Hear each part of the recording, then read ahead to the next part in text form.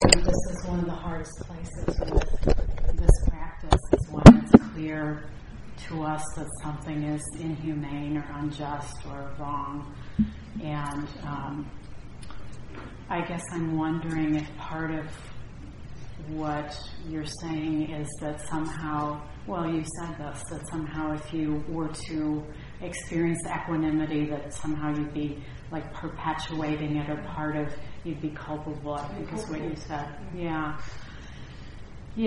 So I guess the place, to me, that's really the place where I would wonder if those two are equivalent. If you are to, having equanimity about it doesn't mean that you don't continue taking action, that you don't see that there's something that is unjust or inhumane and want to change it.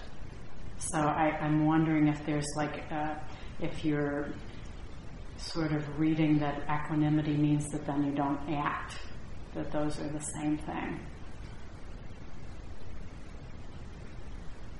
And this was part of the conversation last night, was, how do we really work with a practice like this? And this is, to me, this is the wisdom part of, this is the wisdom practice of the three. They all have wisdom in them, but this is the one that gets more to some of the heart of the Buddhist teachings that are a little bit more, that are harder to reach sometimes. So it doesn't mean that there's a way where, even say somebody, can I say that the kind of work you do? Okay, so she works with incarcerated people. And so say someone was to be executed, like in California we have the death penalty. So, I don't know if that's, yeah. So, say that was to happen, and one was to totally just feel that was just wrong, that no one should ever be killed by our government. Is there a way to still have equanimity in the face of that, even though you might be an activist, trying to prevent it? I know, I don't think that's what you do, but, I'm sort of taking it to an extreme case of incarcerated people who would actually be executed.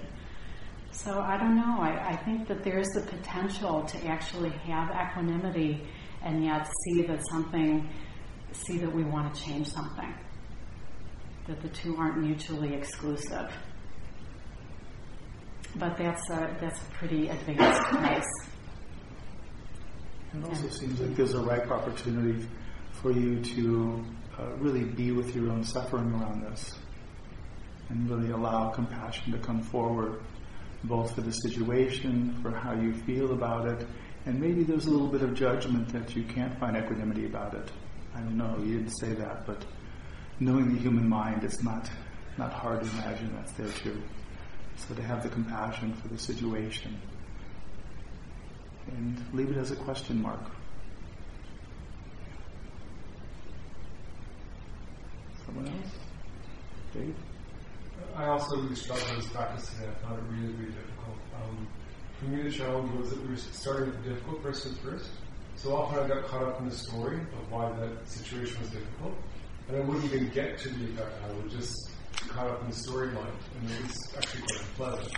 So I would be going through that over and over again, and it was really, really tough. And I spent most of the morning, all the morning, and half the afternoon doing this. The only way I could figure out to work with it was to, if there was a particular person, was to do metta and karuna and mudita for that person over and over and over again. Repeatedly, often, in one sit, I did one person for the entire sit. And I just repeated over until finally I got to a place where I felt solid enough that I could even begin to attempt to have Upekkha for that person or that situation.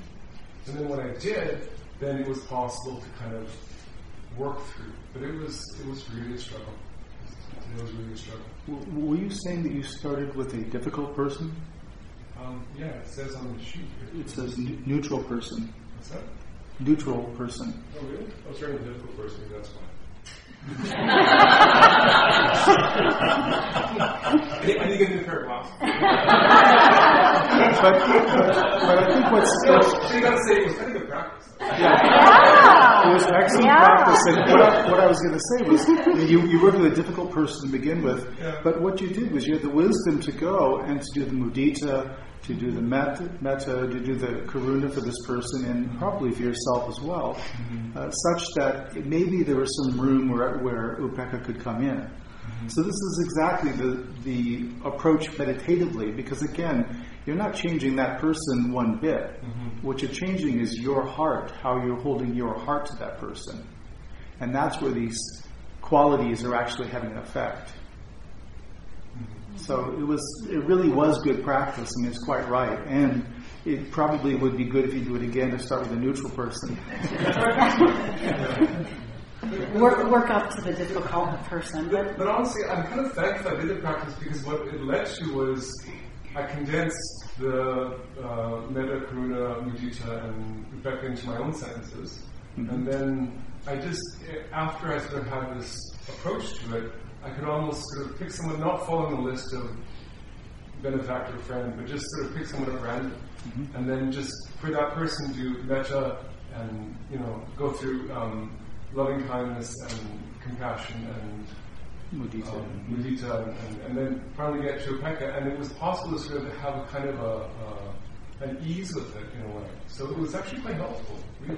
It's very nice. You're able, I'm just going to repeat it, you were able to have people arise and then to do, with your own phrases, go through the metta, karuna, mudita, and then have upekkha arise for them. Yeah, that's really wonderful. That's really how this will get. You'll have your own practice with your own phrases and your own approach to it. And different people you may find there's different ways that's appropriate for you to interact that affects your heart toward that person. I'll get new glasses and go home. Maybe they weren't bad glasses.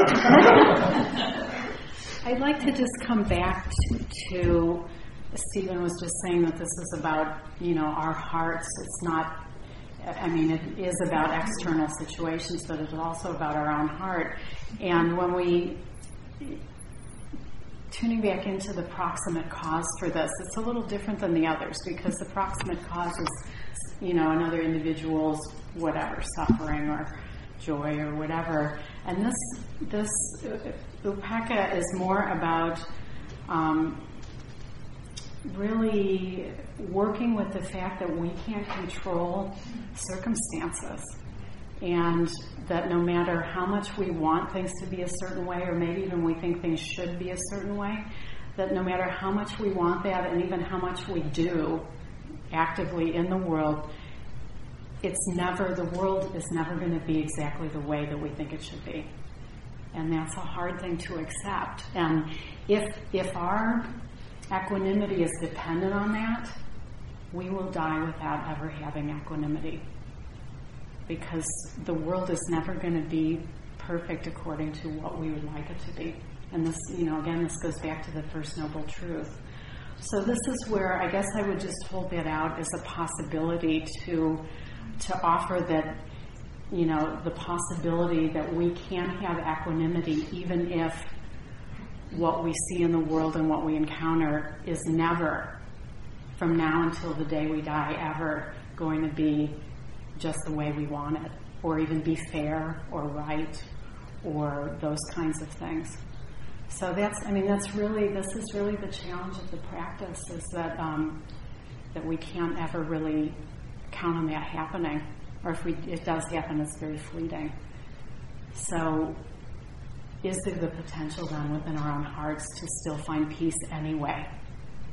And still be open, and still see the goodness in others, and celebrate their joy, and really connect and give space to their suffering, and our suffering, our pain. Yeah. Thank you. It was interesting, I admit to that, a little anxious after the introduction of it last night, and I realized somewhere in the night that it was kind of like the old religious some sort of fundamentalist trying to tie everything up in a bow, kind of. And so then when I actually started the practice, I was really surprised and was working with each of the places, and it worked really well to do an heir to my own karma, you're an heir to your karma. So it was all working, and I was really surprised by that. And I remember an early definition of equanimity being resting the mind before it goes to extremes. I could work with that, and then I really clung to what you're saying about the First Noble Truth, and I could work with that with being karma. So it was kind of like, okay, didn't think I could, but here it's fitting.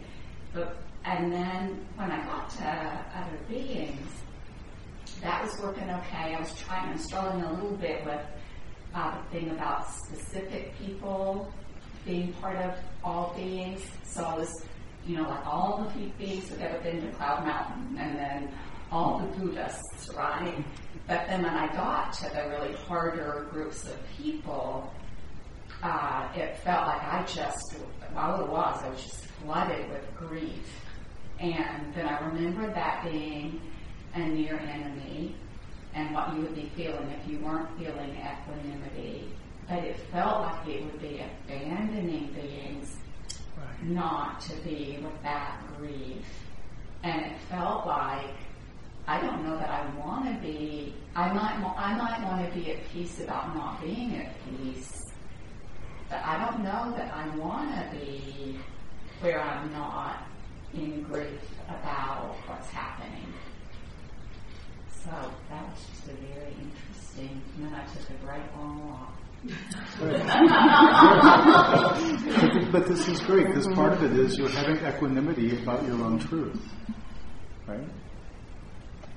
That was the point you couldn't cross, and there was peace about that. That's what I'm feeling. Mm-hmm. Yeah, well, and I'm also hearing that there was maybe a lot of feeling just the suffering of the human condition and some compassion for that for yourself. That, I don't know, I'm sort of making up what you were, the details, but like I'm imagining the group was like ISIS, or something, it sounds like a group. Mass incarceration, so that was purification at first. Yeah. What was it? Mass incarceration. Yeah. So just that you don't want to be at peace with that. Yeah, you two can talk when we break. Yeah. So, and that's where it is. And for all of us, if we could just be at peace with everything, we'd probably be fully enlightened Buddhists. So to hold that as a bar, it's a pretty high bar to hold.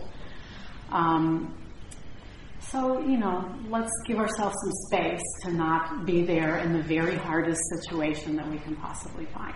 Right. Right. And that's the truth, and that's fine. Yeah. That's okay. I was also struck by, it's happened to me almost with every Brahma Vihara, how different the mind and the heart are, just what different realities, and I'm always expecting, like my mind always is ahead of what it thinks I'm going to experience, I'm going to have. It's almost always night and day. Mm-hmm. So you're referring to how you thought it would be, and then when you actually practiced it, a lot of those things weren't the way the mind thought it would be. Yeah. It's great that you were able to be open to actually, finding out what your direct experience was. And it's quite common, actually, in a lot of practice. We have this mental idea, we read about it, and this idea, and it's almost always very different. And in a way, it's better when we experience it. Somehow it's three-dimensional or some aspect. Yeah. Yeah, thanks for sharing, Katie. Anybody else? Andrew? That was kind of a hand. Yeah. I'm a fixer, I guess. I like to improve myself and other people and that sort of thing. And I was one of the things I explored was judgments of others, and so I was working through people and seeing little judgments in my mind about they should be this way, they should be that way, and I used the phrase, I can't fix anyone, and for me, I saw that movement of the critic there as this way of trying to correct them, put them, fix them, something that I thought should be better about them. And that allowed me, doing this practice allowed me to really release that and to just let them be as they are. I realized that there was no value in trying to have an impact on them. Their life was going to play out the way it was going to play out. But then I also was able to turn inside and to see that the things that I was trying to fix in others were things that I, rammed down into my own being. So my personality's been crafted along those same kind of axes. And that same message internally was really lovely, that sense of there's nothing to fix. I don't have to fix this. No matter how I polish up the personality, it's not going to have any impact on my karmic balance and my life, trajectory. So, the Upekkha gave me this sense of steadiness and capacity, and really able to just be with those things without having to take any sort of action trying to fix anything, I guess. I was also struck as I was doing it that if there isn't a bodhisattva for Upekkha, I would vote for Byron Katie. She just kept coming to me through all this message. I don't know how people are familiar with her, but that sort of acceptance of whatever is as being perfect is actually a very powerful exploration of humanity. Thank you. You want to summarize that? Go on and on.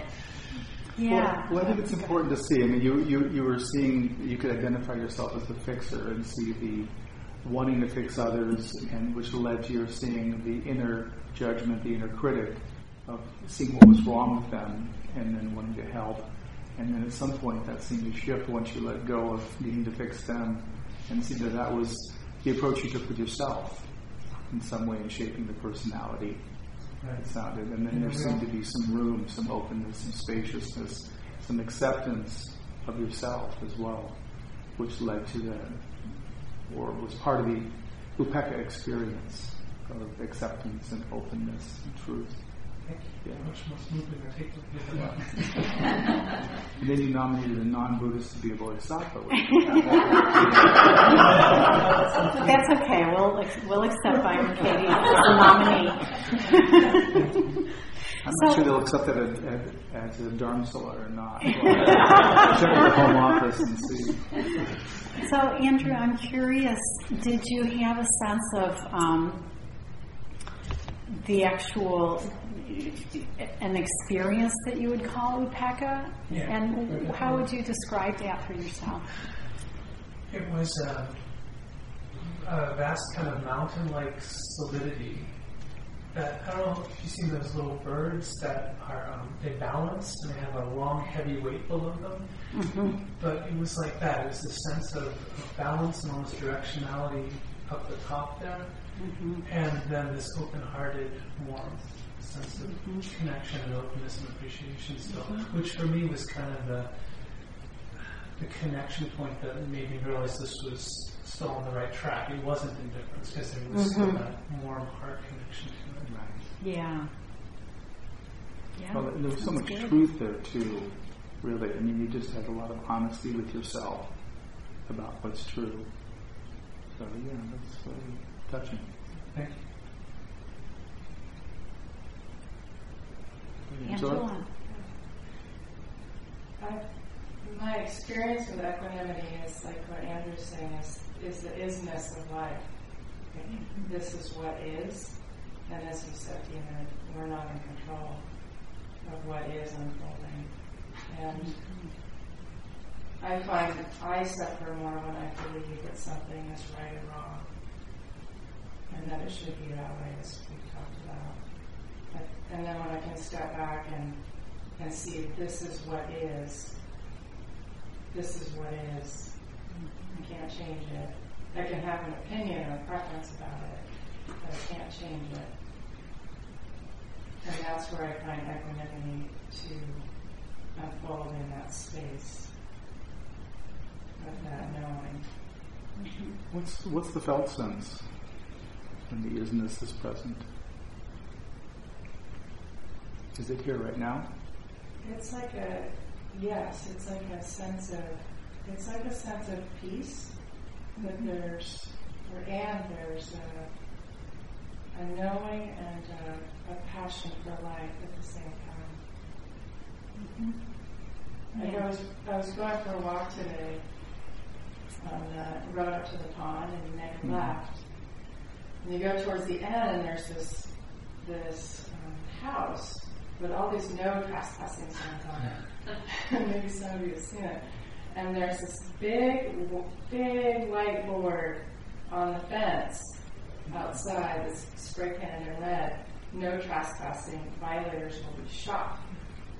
I noticed my reaction was like, wow, we're at the end of a dead-end road. And I noticed some judgment come up about the person, like, this is really needed. Why to go to this extreme? And then it switched to this compassion for the person. That, wow, to put up all these no trespassing signs and violators will be shot. That person, I would guess, I don't know, but I would guess may have some anger within them. And I felt this compassion, not pity, but just compassion for them. And then I thought about the empathetic joy, and I saw some kids' equipment outside, and I thought, well, maybe this person has children. Maybe they find total joy in having their kids outside playing in the yard. And so it went from this first subtle reaction of judgment where I could feel this angst in my chest to this softening, and then opening to what is. Mm-hmm. The sign outside of the fence. For being shot. Yeah, that's a great story. So I'm just going to summarize so that it's on the recording. But so you're talking about how you took the walk, and there was a sign that said trespassers will be shot, and many other signs saying no trespassing, and really being with just seeing that you had some judgment, so you were really present for yourself, and just being with that allowed there to be compassion then for whatever is causing this person to need to sort of be extreme in that way, and maybe even some compassion or understanding about their situation with their kids. Maybe they're protecting their kids even, who knows. Yeah, so this is really, to me, this is the potential of Upekkha, is that it can allow us to actually be present potentially no matter what is happening, rather than moving away or shutting down or sort of living within the judgment of what is. It allows for a deeper possibility of being actually present, and then seeing what might unfold from that. And imagine, say somebody had actually walked out to get the mail or something, and if you had interacted with them in any of those different places, how different it would have been in the later stages. So this is where action that's taken is coming from a different place too. So this is where skillful action that's taken from a place that has more presence, that can actually be there because there's at least, some equanimity, can in a lot of ways have more connection with the other, and that can actually influence situations more. So, this is how all of these things fit together in a way that sometimes accepting things actually allows us to be a more powerful change agent. not that we're accepting saying, well, then I'm never going to do anything, but just to, like you talked about, the isness. This is what is. And doing something, if you're called, if you feel called to do something without judgment of the person or attachment to the outcome. And what's important here is, as lay people, we interact with so much of the world. This is really critical for us, as opposed to monastics that are in a pretty closed system.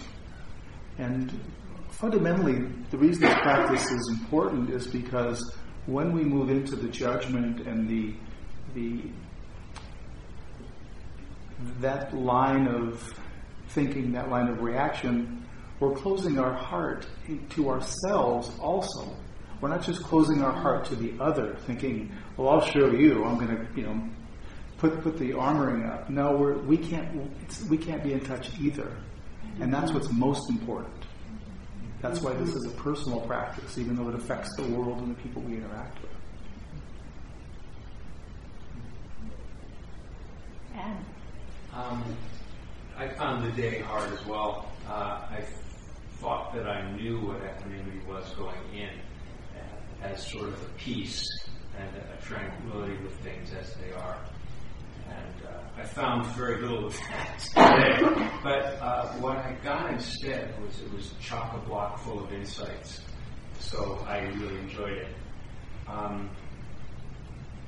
Specifically, there were a number of people, benefactors, that I was really grateful to have in my life that just radiate warmth and kindness and generosity.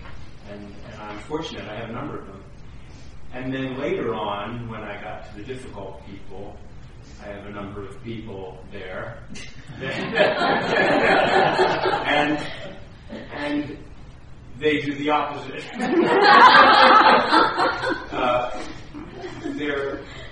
But the insight has to do with their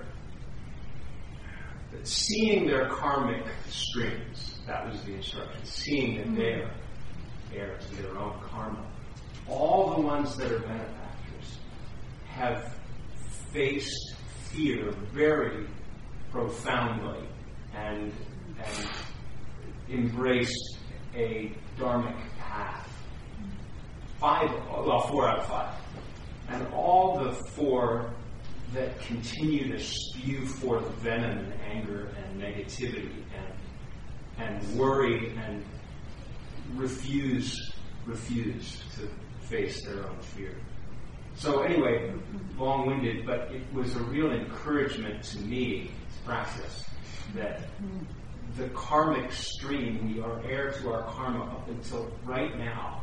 And then we have a choice in this moment, whether we decide to let the snowball just move us through into the future or with unconsciousness, or we take consciousness and practice the conscious thought and conscious action to have maybe a purified karmic stream or have a better karmic stream. So anyway, it was a good encouragement, at least for myself, to continue practice. Mm-hmm. Yeah, so it sounds like you could see the trajectory. I'm kind of adding this just to see if I'm, getting it. The benefactors' lives who were really in the Dharma and how their lives reflected their own the karmas that they had planted that came to fruition beneficially. That they were living what the seeds they had sown, and maybe the same is true of the difficult people. Mm-hmm.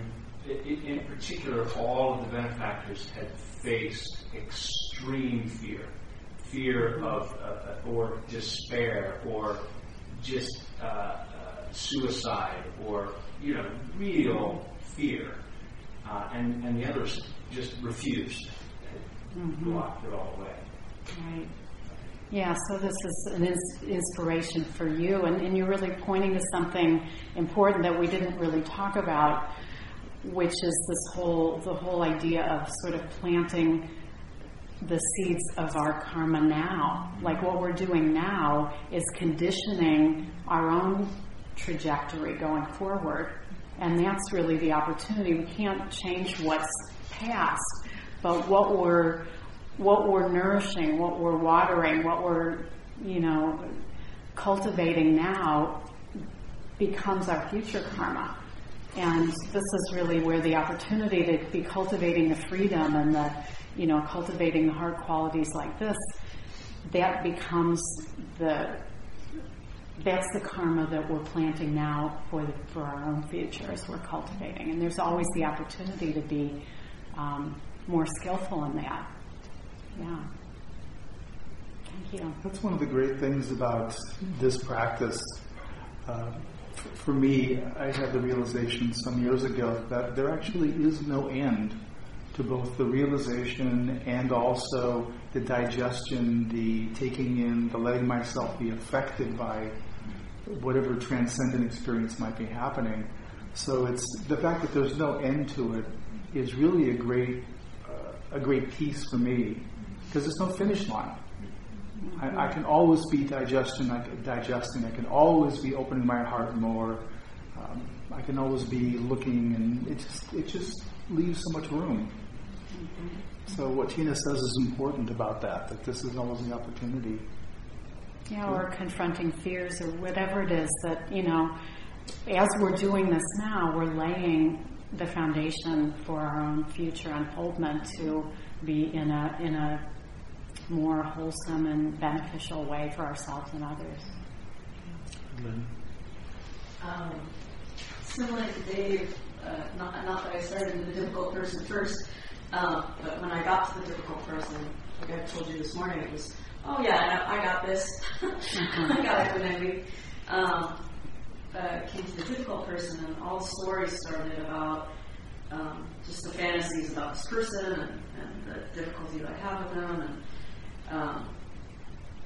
and just this hate, and this anger, and this meanness about us, and it finally occurred to me that even energetically, I might be affecting him on a negative level with all of that.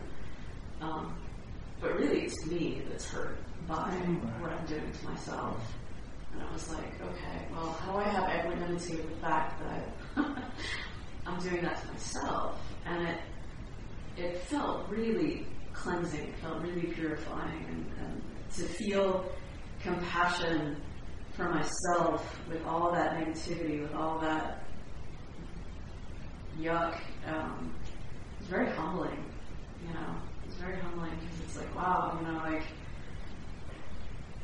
I am what I am. So, granted, I'm hoping to change that, but I don't get to change it like this. I'd like to. That'd be sweet. But I still have to accept myself and have real compassion for what I do to myself. Mm-hmm. So. Yeah, so she's saying that she, when she got to the difficult person, she could see that a lot of the hatred, the anger, and all of this might be affecting that person, but you knew for sure it was affecting you. And that really was an aha that allowed you to have compassion for yourself in a way that that you haven't seen before. Yeah. To kind of accept myself with my limitation of, this whole week I've been like, oh, I love flowers. Oh yeah, that part. There's a phrase that reminds me of what you're saying, that something like holding on to our anger is like swallowing poison and expecting someone else to die. So there's a way where somehow it's, there can be sort of I'll say for myself, sometimes when I'm doing that, there's a self-righteousness. Sure. It's like, I know I'm right, and like anybody would agree with me. And probably they would, and they might, but it feels kind of good. Right. And yet, who's actually suffering in the long run? The price that we pay for that is that we actually suffer. Right. So, I mean, this is really where compassion is the response to someone suffering, and sounds like that really arose naturally. Yeah, it was something. Yeah. So, I'm curious, has there been what's happening in your relationship with the difficult person that this all started with? Is it the same? Do you feel any different now, or I'm just curious Do I feel different? Okay. No, there's still quite a lot of anger and judgment about that person. I don't even know him that well. He's my nephew, but he's kind of a turd. Very self-righteous, sort of. One day he told me on Facebook that there was too much compassion in the world, and of course we had a back and forth about that. So he's a compassion hater. Yes, he is. We all agree with you.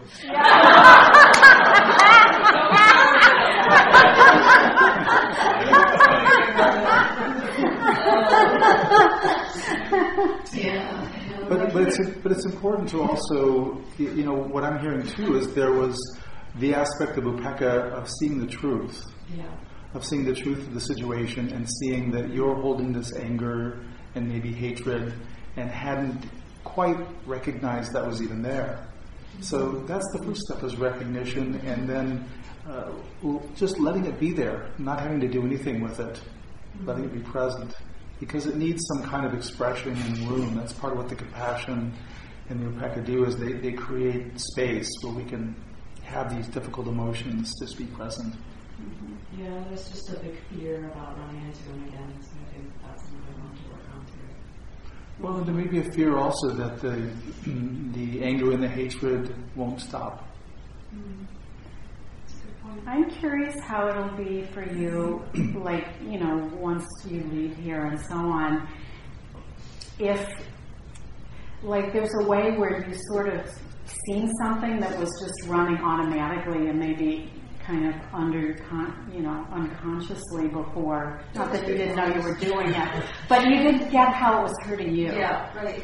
And if that part of it will be more in your awareness going forward, and how that might affect it. Okay. I mean, Yeah. it'd be interesting just to notice that. Yeah. So let's go on. Thank you all for the comments. So really what we have to talk about tonight is just, now that you've been through, for those of you who have gone through the progression of the four, it might look a little different than it did when we, day one, when we first were talking about how they fit together and, how it works, and hopefully there's more of a sense of the way that these four, metta, karuna, mudita, upekkha, loving kindness, compassion, empathetic joy, and equanimity, how they work together, how they balance each other, how, even just hearing some of you talking about your experience, it's not like there's just one and it's by itself. A lot of the examples that were given, more than one arose just naturally as you were encountering these situations. And this is a lot more what it's actually like in life, because we're not undertaking a period of practice. So hopefully this gives you a flavor of both how this can be in our day-to-day life and also how they work together as a really, as a complete package that can really be used to address just about any situation that arises for us or for people that we encounter.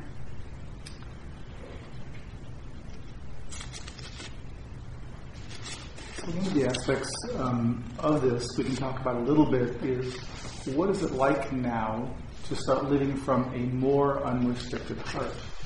A heart that's more open, a heart where there's room for more unconditional love.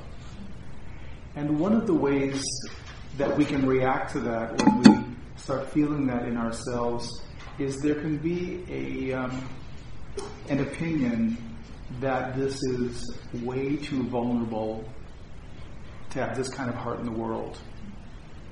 And to borrow a line from the Dalai Lama, he was asked about his own safety and protection, and he said that my good intention is my protection.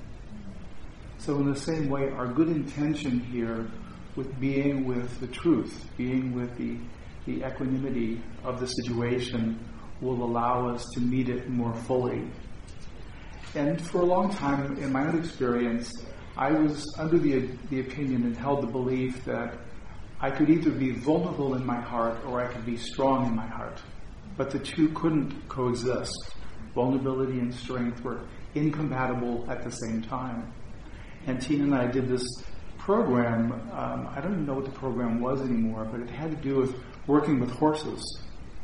Remember doing that? Yeah. And we had to do these different tasks with horses. And she and I were worked together at one point.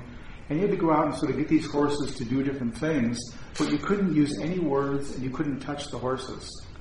The horses get your vibe, basically. That's what's going on. And so you get out there, and sometimes the way you got to go out there and get this horse to come back all the way over here. And some of the ways you do it is go part way and sort of catch their eye and then start walking this way. And there's just an energetic, sort of a heart energetic thing that they connect with and they walk over with you. Or they ignore you and walk away. And then the instructor comes over and starts talking to you and anyway. Well, I was carrying carrots and apples, so but I really got to see with the horses that here's the perfect combination of this pure gentleness and this great strength, and how these could completely coexist.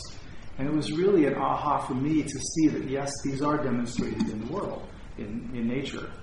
And so you really can move into the world and have a more vulnerable heart than you probably thought possible, and yet there is a resilience. There is a protection because you have the Brahma Viharas to, if your heart's open too much and there's something that feels painful, compassion can arise for yourself. There can be space. You can see the truth of it with the equanimity. So this all works to help you move into the world with more of an open heart, more vulnerable, closer to unconditional love just passing through you than before. So I've got a quote to read. All that you need is already within you. Only you must approach yourself with reverence and love. Self-hatred and self-distrust are grievous errors. Your constant flight from pain in search of pleasure is a sign of that love you bear for yourself. All I plead for you is this: make love of yourself perfect. Give yourself infinity and eternity, and discover that you do not really need them. You're beyond.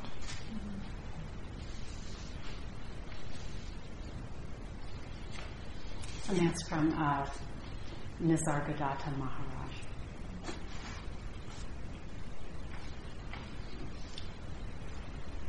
So tomorrow is a day of your choice to practice as you wish with these practices, or really however you would like to practice tomorrow. You may want to continue on with one of the Brahma Viharas that felt really fruitful, or maybe that was more difficult, or you could have it be more sort of free-flowing. It's really up to you how you would like to use the day. And I think that's it. So I think we should go to... Yeah. Right. So one of the aspects of the Brahma Viharas, and from doing this kind of work, which a number of you have raised, is the practice of forgiveness. It's really important quality and aspect of this as we're stirring into the memories and the experiences and the heart qualities that we have and the various categories of people. So I'm going to read from an article that some of you probably know. It's by Jack Kornfield, and it's called The Practice of Forgiveness. So just before you do that, and this will be an actual practice that you'll do during various segments that Stephen will stop and you'll, You do call and response. Is that, and you'll also have some time to yourself. Right. But just to say, this is a wonderful practice and can be done at any time, all the time. It may be something could be useful for you on other retreats and just in your life in general. I've actually used this. I do work within corporate settings, and I've used this many times in the diversity work that I do there. And so it's just a really beautiful practice that has a lot of different applications. So the article is, forgiveness is one of the key arts of a spiritual practice because it allows us to release the past and start anew in life. Without forgiveness, it's always repeating the cycle over and over. And this is a story. I know a little backstory on this. This is the story where Jack Kornfield was in Cambodia. This is in the article, but he was with a teacher, Mahagosananda, some of you may have heard of, who was a marvelous teacher. It was really, I really admired a lot myself and read, he had several books I read, and he was sort of like the Thich Nhat Hanh of Cambodia. So really this lovable man, and who was really quite powerful in his love. So this is who Jack was visiting with. After the Great Holocaust in Cambodia in 1979, I was there with one of my teachers in a refugee camp. Even though he was warned by the Khmer Rouge not to do so, he set up a Buddhist temple in the midst of the camp.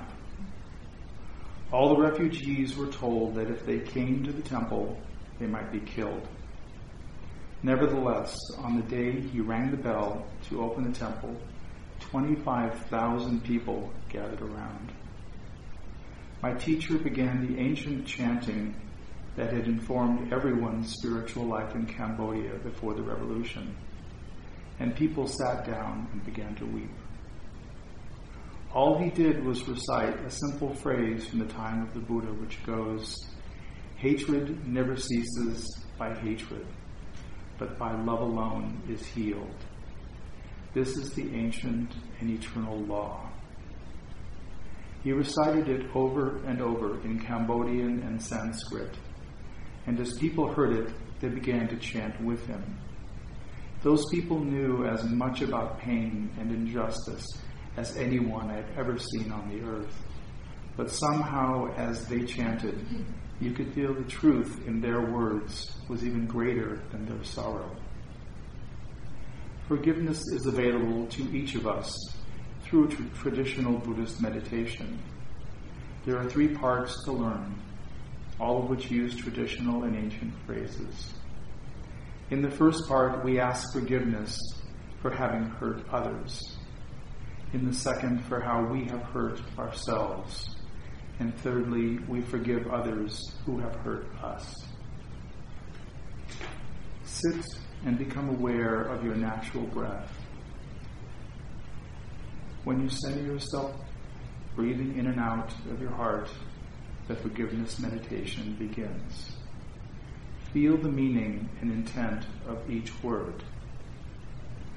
In part 1 you say, and I'll say it and you can say it in response, "There are many ways that I have hurt and harmed others." There are many ways that I have hurt and harmed others. Knowingly and unknowingly in this life. Knowingly and unknowingly in this life. Many times that I have caused sorrow. Many times that I have caused sorrow. Betrayed or abandoned others. Betrayed or abandoned others. I remember these now. I remember these now. I feel these. I feel these. In the many I have hurt and harmed. In the many that I have hurt and harmed. Others out of fear. others without fear, out of my pain or confusion. out of my pain or confusion. I ask their forgiveness. I ask their forgiveness. May I be forgiven. May I be forgiven.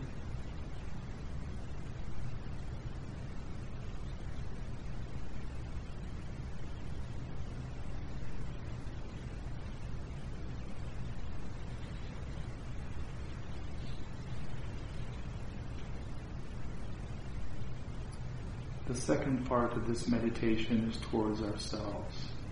We're so hard on ourselves. To sit in this way is to extend great mercy and compassion for the struggles of our lives.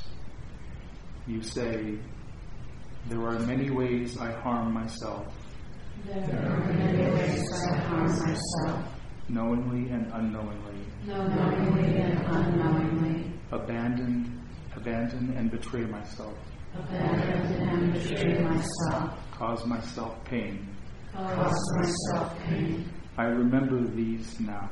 I remember these now. I picture and feel I picture and feel the sorrows I have caused myself.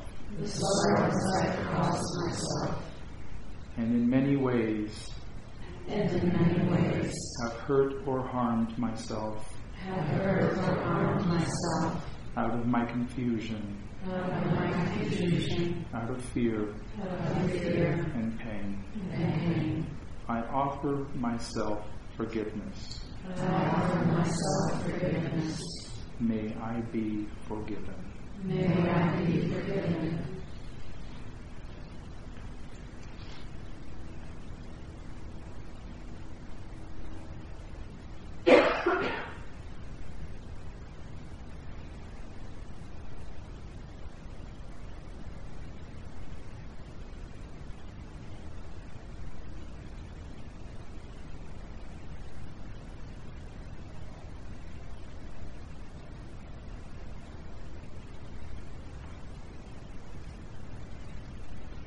Finally, we direct forgiveness toward those who have harmed us. There are many times each of us has been betrayed or hurt by others. We each have our measure of sorrows in this life. Let yourself feel the ways others have harmed you.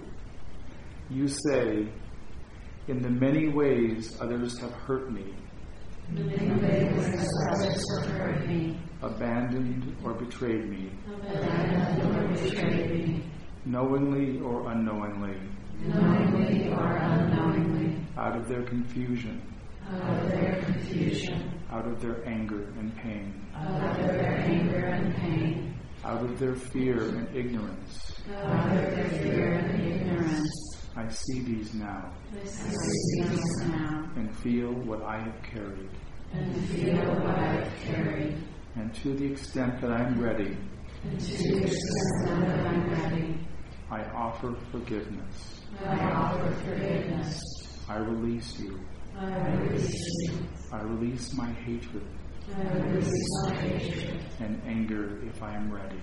and anger if I'm ready. I will not put you out of my heart. I will not put you out of my heart.